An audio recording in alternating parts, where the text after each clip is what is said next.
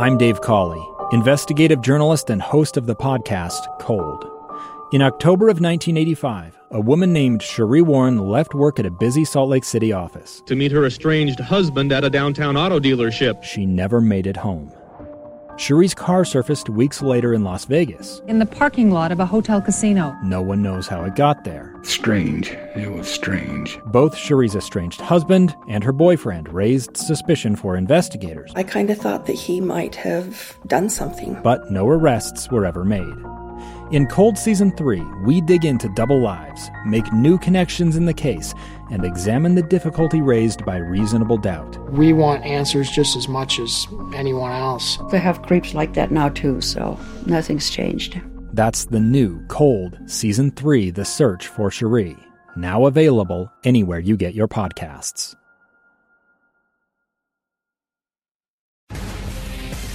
This is Live Mike. Check 1, 2. With Lee Lunsberry. From Utah's Capitol Hill to your schools, taxes, and all the breaking news. Hear it on Live Mike with Lee Lunsberry on KSL News Radio. Happy Monday. I had a great weekend. I hope you did as well. We got some cool news out of Johnson & Johnson, huh? We'll get into that in just a second. But ever since an earlier news report from Ria Chaleos, I've had this thing nagging at me, and it's that story out of California where there is a surgeon involved in a Zoom call that's like a traffic court appearance, and as you watch it and hear it described, you learn that that surgeon appears to be in an operating theater. And there's a moment there where he raises his hand to swear he'll tell the whole truth and some portion of the truth or something like that. And if you freeze frame it, you can see, there's some blood on that hand. Anyway, as the story goes, the surgeon is in the middle of a surgery. He's a plastic surgeon in California, a lot of them there. He's performing surgery, and part of, the law there in that portion of California that these traffic court proceedings must be done in public or able to be viewed by the public. I've been over the story about a dozen times. I've wasted so much time today on this surgeon story. And here's my thought. The state medical board has announced that it will be launching an investigation. I bet you this. I bet you that when all is said and done, we learn that there was a little bit of tomfoolery going on. That this plastic surgeon kind of staged the whole thing. Either for fun or to buy himself some more time or who knows what. Maybe he was put up to it. Maybe he lost a bet. But I bet you we learned that there's a little more to this story than has been presented thus far. I don't think it's as straightforward as the surgeon checked his calendar midway through his surgery and thought, oh, shoot, that judge is calling in. Let me handle that traffic ticket I got. Something's up. There's something extra there. Anyway, I don't mean to waste your time with that story, but that's the one making the rounds this morning, and my assessment is that there's a little bit more to it than is going on. I hope, and maybe I'm overly optimistic because it's my hope that no surgeon, no doctor, no taker of the Hippocratic Oath would ever split their attention so flagrantly and so audaciously as to participate in legal proceedings while at the same time undertaking some type of surgery. Anyway, I told you we're going to talk about Johnson & Johnson. Before we get into it, though, I want to tell you a little bit about the procedure, how I go about preparing for each day's program. Much of the morning and the early afternoon is spent touching base with sources and reading publications and speaking to smart folks, smarter than me, and working through my opinions and trying to figure out how best to tell these stories and to share these stories with you each day. So the big news today, haven't had a chance since the news broke on Saturday to chat with you about it, and so you and I here chatting for the first time about Johnson & Johnson. In the few minutes before I go on the air, what I do is, whatever the first story is going to be, I'll just do the quickest and most basic Google search, just to be sure that the preparations that I've made throughout the morning remain true. There hasn't been some dramatic change in the story. In this case, I want to be sure that the Johnson & Johnson vaccine wasn't discovered to be, made of like Tabasco sauce and who knows what else, right? It's an actual vaccine. It's all good. The story is as I prepared to tell it, and there have been no breaking news developments so that I'm sounding silly when I'm telling about old news. So the way I do that, like I said, the most simple and basic Google search. And as I'm sitting here, as Maria is wrapping up her newscast, I typed into Google Johnson & Johnson vaccine, switched over to news search, and so what I have here in front of me is just a long list of headlines. And, typically that is sufficient to tell me whether or not I am up to speed or up to date on the story. Well, I noticed something as I was reading the headlines in the few moments before I took to air just now, and what I read was not necessarily a development in the story, but in the way the story is being shared. All right? I'm a glass half full kind of guy. I'm an optimist. I am very grateful. I think it's been a miracle that the vaccine for this COVID-19 pandemic has come so quickly and swiftly. I think it's an absolute miracle that the efforts undertaken by both the last administration and this administration now have brought about the vaccination of hundreds of thousands of Americans. I honestly think it's a miracle, and I want to celebrate that miracle. And yet, I can't help but think that there is some kind of effort to bring us down as I read these headlines.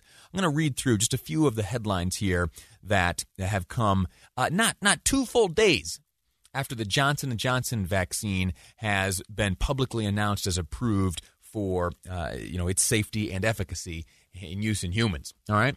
First one reads, all our recent progress with COVID-19 could be wiped out by variants, CDC director says. There's one. Next, Johnson & Johnson vaccine deepens concerns over racial and geographic inequities. Okay.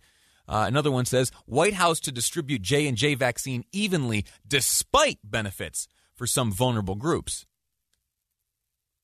And it goes on. It goes on and on. And it, to me, was simply a reminder that if you want to look on the bright side of life, if you want to be an optimist, if you want to carry around a glass that's half full, sometimes you got to work for that. Sometimes you are going to encounter efforts to change that. Sometimes there are going to be efforts that you encounter to try to convince you that your glass is not half full, but rather half empty. It's for that reason that this morning, as I was listening to Dave and Dujanovic, D2 this morning, I heard Governor Spencer Cox come on. And afterwards, as I was speaking with Debbie, I said, what struck you most about your conversation with the governor? And she said this. She said, you know what? He gave a lot of good information, a lot of optimistic information. But what struck me the most and what stays with me now was his excitement, was the optimism that he communicated, was the good cheer that came from the delivery of all of this new information. We have a few minutes here. And before we go to break, I want you to hear some of what the governor had to say as he joined Dave and Dujanovic on their program earlier this morning here on KSL News Radio. Listen, of course, to the substance of what he says. But as Debbie noted, please also take note of the way he delivers the information. I share his enthusiasm. I share his optimism. One of the questions asked from this morning's radio program, the governor answered saying that the state will have the vaccine available for everyone in 2 months. We believe that we will have enough vaccine for every adult in Utah that wants one by early May. That's what it's looking like now. So over the next 2 months, it's just tremendous news. Everyone who wants one by early May. Everyone who wants one by early May. And a quick note on that, everyone who wants one, if you look back a number of months, there was polling here in the state of Utah indicating that there was about a quarter of all Utahns that were a little gun-shy when it came to receiving the vaccine. I'm on Team Vaccine. Again, I've made that clear a number of times. You are certainly entitled to your position, but that 25% number from a number of months ago has been more than cut in half. As we have seen the results of the vaccine, as we have seen the slowdown in the spread of this virus, as we have seen a shrinking number of hospitalizations, the number of folks in Utah here willing to get the vaccine is growing. In fact, I believe last poll I reviewed, only 12% of Utahns have maintained their attitude that they're against the vaccine. So let me ask you this. If you were part of that initial 25% and your mind has since changed, would you do me a favor? Would you reach out to that remaining 12% and share with them how you came to change your own mind? The conversation with the governor on David Dujanovich's program continued, with the governor saying that the Johnson & Johnson vaccines should be here soon and ready to go out to the public. We expect doses to start arriving on Wednesday, and that means that we could have doses in arms on Thursday. It just depends on the backlog that our different providers have as they work through that and then move into the Johnson & Johnson doses. There's much more from the governor I want to share with you. I need to take a break right now. But share with me your thoughts, just your general reactions. As you hear news like this, are you excited? Or are you excited? Or are you beaten down and pessimistic, as maybe some of the national headlines might make you feel? 57500. That's the Utah Community Credit Union text line. I want to hear from you, and I'll share with you more of what the governor had to say next on Live Mike. I'm Lee Lonsberry, and this is KSL News Radio. Welcome back. 12:51 is the time here in the KSL newsroom. Got some good comments coming in via the Utah Community Credit Union text line. One of them this, and you'll remember my rant from before the break, all the headlines. I shouldn't say all of them, but many. As I did that quick Google search of the topic I was about to jump into, just to make sure there was nothing that I had missed, a practice I do each day before we start the program to make sure that I'm on the right page, that the preparation is still good, and that whatever I've studied and learned up on, all the facts and figures I have here before me are still good. I can't help but have observed this morning that so many of the headlines that describe the rollout, or at least touch on the rollout of the Johnson & Johnson vaccine, that vaccine which just over this past weekend received emergency approval by the FDA as safe and effective. So many of these headlines are like digging for negative angles. Digging for negative angles. From the Washington Post, Johnson & Johnson vaccine deepens concerns over racial and geographic inequities. Here's what from NBC News. White House to distribute Johnson & Johnson vaccine evenly despite benefits for some vulnerable groups. All right. So anyway, one of the texts comes in here and says, Lee, I like that you've noticed that positive news does not spread as quickly and as enthusiastically as negative or bad news. I'll never understand that. Me neither. And, what can I do from behind here, the microphone? I can do what I can to try to, carry around a glass that's half full and invite you to do the same. And we'll hope the rest of these folks follow in line. Anyway, the reason I bring that up is because I was heartened this morning to listen to excerpts from a conversation between Dave and Dujanovic with Governor Cox. Governor Spencer Cox joined D2 this morning, and they talked about a number of things, all of it stemming from the rollout of this Johnson & Johnson vaccine. So I want to go through the rest of this conversation. There's some highlights I want you to hear, and then I also want you to hear from other health officials in the state. We'll start off with the Department of Health, Utah Department of Health, talking about the rollout and the distribution of this Johnson & Johnson vaccine, as well as new locations available to Utahns to get the vaccine, and when we might see, a vaccine in the arms of all Utahns who want it. So here is the Governor Cox. So we'll start there. Governor Cox very enthusiastically having a conversation this morning with Dave and Dujanovic, saying that people should not worry about getting the Johnson & Johnson vaccine. This is a very effective vaccine.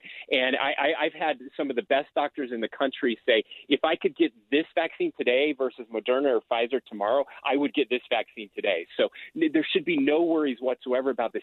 We're gonna dive deeper into that element right there, the difference between Johnson & Johnson, Pfizer, Moderna, and the others that are in the pipeline. But still, continuing from what the governor had to say, he made the point that people not knowing what brand of vaccine they got for all their other shots. The problem is we have never branded vaccines. I bet you nobody that's listening right now could tell me which vaccine they got when they got their last tetanus vaccine or when they got their last flu shot. Nobody knows that, right? Okay, good point. I couldn't tell you. I got myself a flu shot last year. No idea which kind it was. And, well, I'll have to just guess and see which one I end up with. Now, the conversation continued, and Governor Cox said the Johnson & Johnson vaccine is safe and might have a better chance to fight the other variants of COVID. Moderna and Pfizer were tested earlier, and what we know is that Johnson & Johnson has now been tested against other variants, and it's very possible that it's more effective than those other doses against these variants. And here's the most important thing that I can't emphasize enough. Everyone who got all three of these vaccines, 75,000 people in the trial, not one of them died, and not one of them was hospitalized after 4 weeks. You catch that? That was a point made there that I had never before considered. And it has to do with that efficacy number. I got laser focused and fixated on the Pfizer at 95+% and the Moderna 95+% efficacy. And then we hear about this Johnson & Johnson thing coming down the pipe, and it says, like 70, 75, 85, some kind of subpar efficacy. And I thought, oh my gosh. How do I make sure I get the good one? And, well, it turns out that comparing those numbers is not exactly apples to apples. Yeah, the point made just a moment ago by Governor Cox is this, that the testing, the phase of testing, that didn't take place at the same time. That Pfizer and Moderna were being tested early on in the process. They made very quick progress in getting a candidate vaccine in the testing phase. And so what does that mean?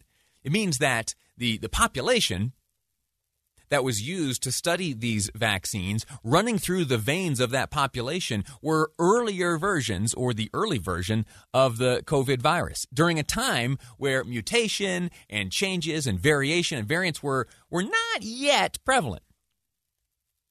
And even our observations of those strains still kind of lags behind. Anyway, so Johnson & Johnson comes along a little bit later in the process, and they commence their phase 3 testing on a population now that has had time to become exposed to variants of the COVID-19 virus. Variations, mutations, meaning that the fight to vaccinate being undertaken by Johnson & Johnson was up against, potentially, theoretically, was up against a more difficult adversary. That the challenge, the hurdle that Johnson & Johnson needed to clear was higher because of the variants, because of the variation, than that of Pfizer and Moderna and the others who initiated phase 3 earlier on in the process. And that totally shifted my attitude. It totally opened my eyes and understandings to the fact that, you know what, Johnson & Johnson's probably all right. I'm confident in the way that Governor Cox is looking at this, and that point there is a strong one that compels me to change my attitude. Here, another moment during the conversation this morning between Governor Cox and David Dujanovic was just kind of reiterating that if he had the opportunity, if you have the opportunity to get Johnson & Johnson, don't hesitate. Go for it. And then finally, last point that the Governor Cox had to make was that, well, it had to do with the timeline and a new date when we might be able to high-five one another, give each other handshakes and hugs, and hopefully return ourselves to some semblance of normalcy. I'll let him explain. We've actually tied it to four different things. So you have to be in a low transmission anyway, which we have the transmission index, and that includes low rates of spread, it includes low hospitalizations, and a low percent positivity rate. So those three things are still in place, and then it's access to the vaccine. And so as long as we have enough for 70% of the adults in the state that want one, which again we think will hit by the end of April or early May, plus 8 weeks. Right. So that now we wait 8 weeks after that. That gives them time to get their first dose and their second dose, and for that immunity to kick in. That's what we're talking about. So these are very cautious, and yet optimistic guidelines that we've put in place, and we hope that we can beat those. We hope that we can get there much sooner than that, and that's why we picked this 4th of July as kind of a scenario that is very achievable and something everyone should be excited about. 4th of July, how about that? 4th of July. Not too bad, huh? I'm feeling good about this year's Independence Day. We're going to take a break right now. Later on, I'll get you up to speed on what the Department of Health had to say. Stick around. I'll probably have to do that at 2 o'clock. We're going to take a break now. When we return, I'll be joined by Utah Representative Cory Malloy. At 1 o'clock each day for the rest of this week and the rest of the legislative session, we're looking at guns on Capitol Hill and the legislation that impacts the way you own and carry and operate as an enjoyer of the Second Amendment. That's next on Live Mike. I'm Lee Lonsberry, and this is KSL News Radio. 2 years ago, Americans watched in horror as a crisis unfolded at the Kabul airport. She was tear-gassed and beaten. Images of thousands desperate to escape Taliban oppression filled our news feeds. More than 80,000 Afghans made it to America. But the story didn't end there. It was very cold. There was no power, no heat. Who would help our newest neighbors? I'm Andrea Smartin. In Stranger Becomes Neighbor, you'll hear the stories of some remarkable refugees who left their homes and their dreams behind, only to start over from zero. Their only possession was 3 blankets. And you'll meet Americans who stepped up to help them. You want me to come when you deliver your baby. What can one person do in the face of an international disaster decades in the making? That's Stranger Becomes Neighbor. Find us at kslpodcast.com, follow us on Apple Podcasts, or anywhere else you listen.